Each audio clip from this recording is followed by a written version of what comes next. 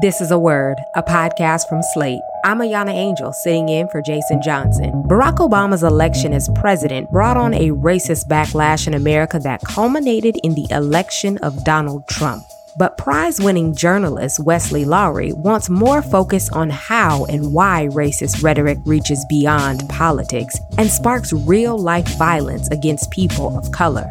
At the end of Barack Obama's time in office, 55% of white Americans believed they faced racial discrimination.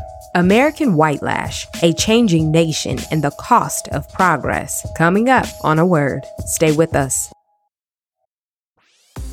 This episode is brought to you by ABC.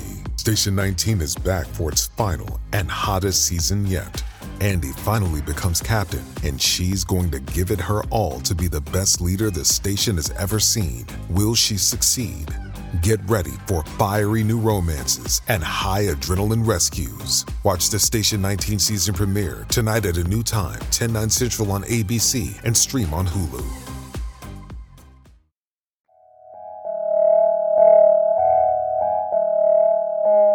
Welcome to A Word, a podcast about race in politics and everything else. I'm Ayana Angel, sitting in for Jason Johnson. It's hard to imagine now, but a few serious people once believed the election of America's first Black president meant the country was post-racial, that Barack Obama symbolized the end of inequality and open racism. Of course, almost everyone understands now that the idea was garbage, and that, if anything, Obama's election reinvigorated a particularly poisonous kind of racism that has degraded our politics and made racist violence more common. Some have called it a backlash, but our guest today calls it something else. Wesley Lowery has been on the front lines of documenting this political moment, winning a Pulitzer Prize for coverage of race and policing. His new book is American Whitelash, A Changing Nation and the Cost of Progress. Lowery is also the incoming executive editor of the Investigative Reporting Workshop at American University, as well as an associate professor of investigative journalism there. Wesley Lowery, welcome to A Word. Thanks for having me. So Wesley, you state in the beginning of this book that race is a fiction, but racism is real. What do you mean by that, and why was it important to start the book there? It may feel simple or elementary, but I just think in this time of such elevated grievance and division in our public discourse, it's really important to be specific about definitions. So when we talk about race, I think it's very important for us, especially in a context where this book actually writes and talks about white supremacists, like people who are avowed, who want a race war. It's really important to clarify that when I'm talking about race, I'm talking about a social construct. There are not biological races. And there are people who would preach that there are.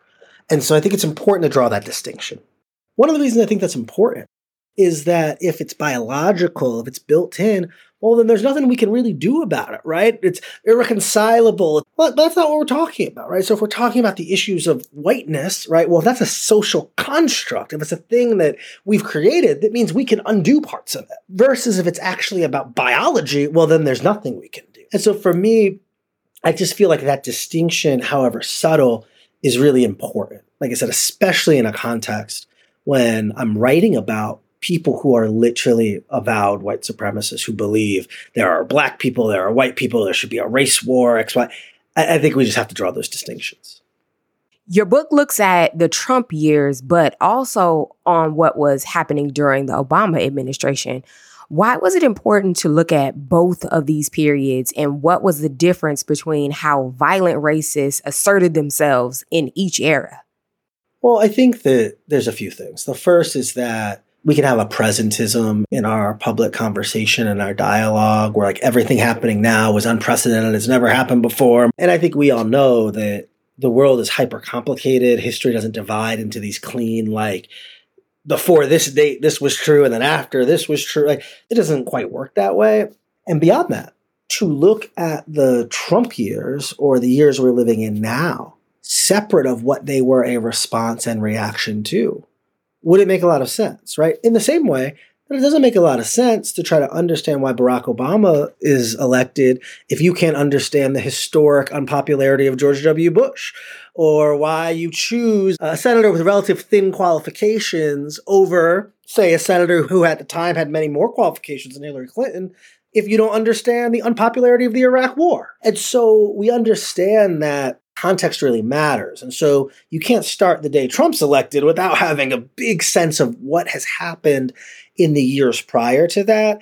And in many ways, not just rhetorically, but also just very literally, Donald Trump and his movement, while they build on forces that have always been present in our politics and that were already building prior to Barack Obama, they are a clear and obvious response and reaction to Barack Obama, right? We elect a black president, and in response is the rise of a nativist movement whose primary ideological planks are the black guy isn't really one of us. He's a secret Muslim who's not from here. Build a moat around the country so no brown people can come in and ban all the Muslims. It would be impossible to understand that outside of the context of the first black president. We're going to take a short break. When we come back, more with journalist Wesley Lowery on his new book, American White Lash. This is A Word. Stay tuned. Hello, it is Ryan, and we could all use an extra bright spot in our day, couldn't we? Just to make up for things like sitting in traffic, doing the dishes, counting your steps, all the mundane stuff. That is why I'm such a big fan of Chumba Casino. Chumba Casino has all your favorite social casino-style games that you can play for free anytime, anywhere with daily bonuses. That should brighten your day a little. Actually, a lot. So sign up now at ChumbaCasino.com. That's ChumbaCasino.com. No purchase necessary. VGW Group. Void where prohibited by law. See terms and conditions. 18+. You're listening to A Word. Today, we're talking about the book American White Lash with author and Pulitzer Prize-winning journalist Wesley Lowery. You focus on 6 incidents where political racism actually resulted in violence. Tell us about one of those incidents and why you structured the book this way. A big goal of this project was, if I was going to be writing about an era of increased racialized violence, it was important to capture the stories and experiences of the people who were the victims of that. And so what I look at through these different anecdotes are different types of people who face this violence. Immigrants, Black Americans, Jewish Americans, Sikhs and Muslim Americans, right? It is very important to understand the distinct and unique histories, say, of anti-Blackness or anti-Semitism or xenophobia, right? But if we're going to look at white supremacy, right, and white supremacist terror, it's important to understand the intersections of all of those things. That the Tree of Life massacre in Pittsburgh, in which Jewish Americans are murdered, is unquestionably an act of anti-Semitism. And also, the reason that shooter went to that synagogue is because that synagogue was helping resettle refugees. It was also an act of xenophobia.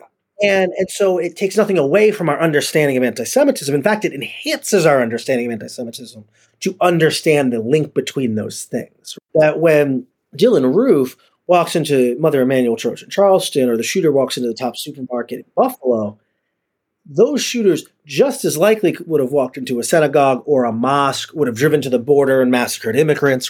And so that's not to say we should not understand it as anti-Black racism or anti-Black violence, but it is not solely and specifically that. And so for me, I thought that there was some utility in placing all of these things in concert with each other to help us understand this bigger, broader thing that's happening. That all of these are acts of violence in defense of whiteness, right? This idea of there being white Americans who have a unique claim, who now feel aggrieved, right? And these are attacks against people who by their very nature and essence threaten that whiteness, right? And they threaten it because they are Jewish, or they threaten it because they are immigrants, or because they are Black, but there's a similarity. I think the second thing I wanted to do was capture and get at the sense of how our mainstream political rhetoric plays into these moments. We know about the sociology of prejudice. We understand and know that when you dehumanize a set of people, other people stop treating those people as humans. And so I start the book with the death of Marcelo Lucero, who's an Ecuadorian immigrant who lives in Long Island. And he dies, he's murdered within days of Barack Obama's election. The conditions that lead to Marcelo Lucero's death are in place long prior to Barack Obama taking office. But he lived in a place where there had been significant immigration, significant demographic change, significant white grievance and scare, and in which local political officials used immigrants as scapegoats for everything. If you have a problem, it's the immigrants' fault. And this got to the point where immigrants had been so demonized and dehumanized in the local community that high schoolers would go out on the weekends and look for immigrants to beat up. And that is how Marcelo Lucero gets murdered. Is he is walking down the street on a Friday night and a gang of high school students show up and beat him up and stab him. This is why our political rhetoric matters. This is why when we have people who are in the 55% or people who are in the nativist movement, why what they say and how they operate matters. Because all it takes is for either one person to take the things they say literally, or for in totality, the symphony of dehumanization to seep into our collective societal bloodstream. Well, now this is how we think about trans people. Now this is how we think about immigrants. Now this is how we, and if we can do that, and if that's what that looks like, we end up with people losing their lives. So Wesley, arguably your origin story as a national figure in this kind of journalism begins in Ferguson, Missouri, covering the aftermath of Michael Brown's death. For folks who are unfamiliar with your story, tell us a bit about how you ended up in Ferguson and how that impacted your work moving forward. So I was, at the time, a political reporter at the Washington Post. I was covering Congress and national politics, not specifically issues of race, but I did often do stuff that was about race and justice. And I happened to have a bag packed. And so when Michael Brown was killed in Ferguson, I was the reporter who raised my hand and was sent out there. And I ended up spending several months on the ground doing that work.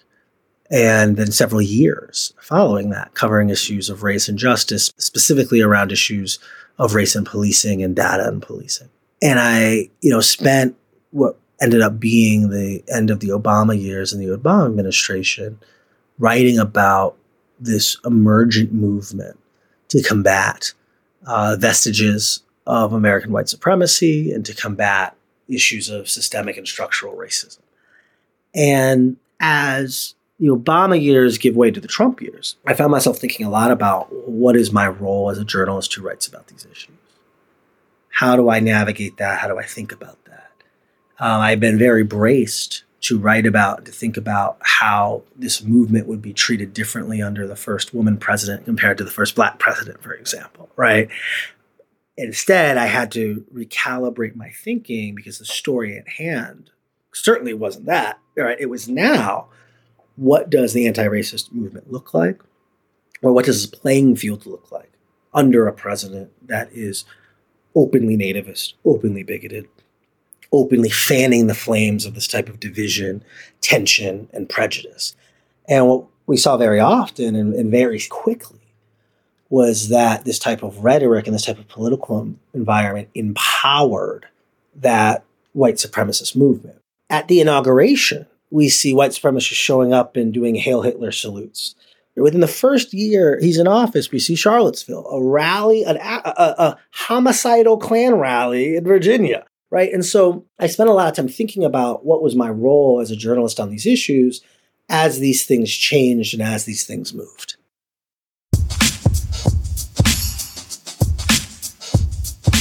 We're going to take a short break. When we come back, more about the book American Whitelash with author Wesley Lowery. This is A Word. Stay tuned. You're listening to A Word, and I am Ayana Angel filling in for Jason Johnson. Today, we're talking with journalist Wesley Lowery about his new book, American Whitelash, A Changing Nation and the Cost of Progress. You've said that mainstream media frequently oversimplifies narratives of Black victims and survivors of racist violence. This terrible thing happened to these Black folks, but they're resilient and forgiving, blah, blah, blah, right? In a recent interview about your book, you talked about a Black woman in Buffalo who had a very different response to the racist massacre there. Tell us more about that and why you think it's important to portray a more complicated version of the aftermath of this type of violence. So this is a reference to a piece that Jasmine Hughes of the New York Times wrote. And she wrote this profile around the anniversary of the mass shooting in Buffalo. And it was of one of the family members of one of the victims. It opens with this woman recounting all the different ways she fantasizes about killing the person who killed her loved one. And I just thought there was a ton of beauty in that. And what I mean by that is it allowed this Black woman who had been victimized, and this piece allowed her the space to feel the full range and complexity of human emotions. And I just think that that's very important. We often go through a very specific set of emotions. Something terrible happens, and it's like, what could this be? How did it happen? Were they really a white supremacist? Were they not? Right? Then we have this like dumb bad faith fight about that for a bit. Then it becomes explicitly clear what happened and how it happened. And then we go, well, there's no explanation for hatred. Let's have a vigil. Look at the Black people. They're forgiving everyone. It's amazing. And then we move on with our lives. I think it's very important for us to actually sit in and sit with reality. Who are these people? What did they believe? Where did they come to these ideas from? What individuals and institutions within our society reinforced these beliefs? The problem is when we allow ourselves to ask those questions, we land on uncomfortable answers. Obviously, you're immersed at all times in some of the worst news for Black people. Just from a mental health perspective, how do you handle that? How do you maintain your Black boy joy with all of this surrounding you? I think that for me, I've always been like kind of a self-serious person. I've always been the kid who's like, let me read the newspaper, see what's going on, and so I get an odd joy from that to begin with, right? Broadly, right? Which is important. There's not necessarily a separation between those things for me because of the weird way my brain's set up. But I think one thing that's true for me and one thing I know is that, one, I think, and I didn't appreciate this enough at the beginning, and I appreciate it much more now, just really having community, truly, just like the group text, the place to be able to turn off the code switching and talk the way I want to talk about it and not be thinking about it for public consumption or the way some bad faith actor is going to misread the thing I said. Just being able to communicate and live and talk through and think through, I think can be very important and very helpful. Second, for me, and this is not for everyone, but when we see things that are broken, that don't work, that feel like injustice or feel wrong, there's a desire for us to do something, right? I think it's why we see hashtags trend. It's why people give money. It's why in these moments there's suddenly this burst of activity because everyone is saying, I want to do something. I want to register. What I appreciate about the role that I get to play is that in those moments there's something very clear and very specific for me to do. That when we watch a video of Philando Castile or George Floyd, or when we see unrest in a city, or I have a job and a role to play. I can get on the phone, I can call people, I can read some books, I can help contextualize. My job is to help other people process and understand. And that, even though that is leaning into it in a way, it also does create a compartmentalization. I'm doing something. And what I am doing is hyper engaging it so that I can help you all navigate it. And so for me, that's really important. The thing I do say though is I think that I consume way less news and media than I ever have before. If what we want to do is be rigorous and contextualized, a lot of times we have to step off of that treadmill of this new thing. It's all right, let me actually sit down and methodically read, which means ignoring all this noise coming in from 19 directions all day. And so making sure that when I'm engaged, I'm trying to do it in a way that's thoughtful, that's contextual, that moves slow, that's not about the politics of a given moment, but is actually rooted and grounded in. And I have to say, my life is a lot better off for that. For people who want to fight the rise and consequences of racist violence in our society, what would you hope that they take from this book, and what would you encourage people to do? I think first and foremost, I hope that they take the lesson that we are not going through anything right now we have not gone through before. That while history doesn't necessarily repeat, although sometimes it does, it almost always rhymes. And I say that and I mean that as a means of encouragement almost, right? That it can actually feel daunting if it feels like the thing we are facing is like this new existential thing and not just how America works. And how it has always worked, and that we are empowered with better tools and better communication, a better grasp of our history, and more access to more things than ever before. That if the anti-racist activists in the NAACP was fighting this in 1916, you know who's way better positioned to fight it? Us today. I think that's important. I think secondarily, the sense that these are not isolated, inexplainable, inexplicable occurrences. That this all fits into a bigger reality of things that are happening. And I think understanding that context potentially then helps us redress and address that reality. And then third, I just think that, especially at a time when we're seeing our educators come under attack, we're seeing books be burned and banned, when our own history is under full frontal assault by nativist partisans, I think it's extremely important for us to defend it. At a time like this, simply telling the truth in public is an act of activism. It's a radical act.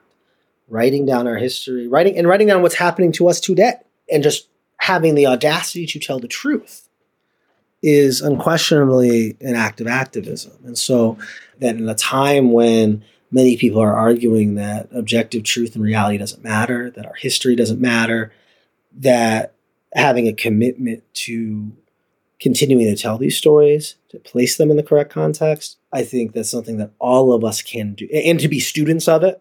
When people are banning books, one of the most radical things you can do is go read some books, right? And so I think that something very simple all of us can do in this moment is engage in our history, engage in our education in these ways. Again, as a means of personal protest to an environment right now where we have powerful people who are extremely invested in denying us accurate understandings of the world we live in.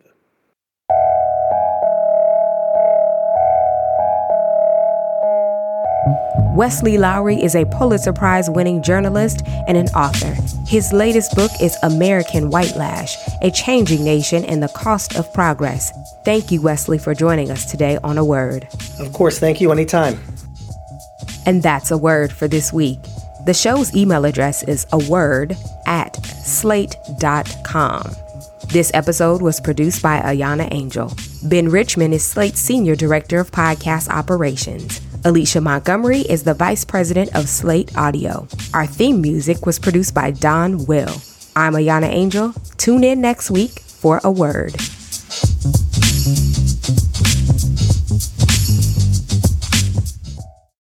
For the ones who work hard to ensure their crew can always go the extra mile, and the ones who get in early so everyone can go home on time, there's Grainger, offering professional-grade supplies backed by product experts so you can quickly and easily find what you need. Plus, you can count on access to a committed team ready to go the extra mile for you. Call, click Grainger.com, or just stop by. Grainger, for the ones who get it done.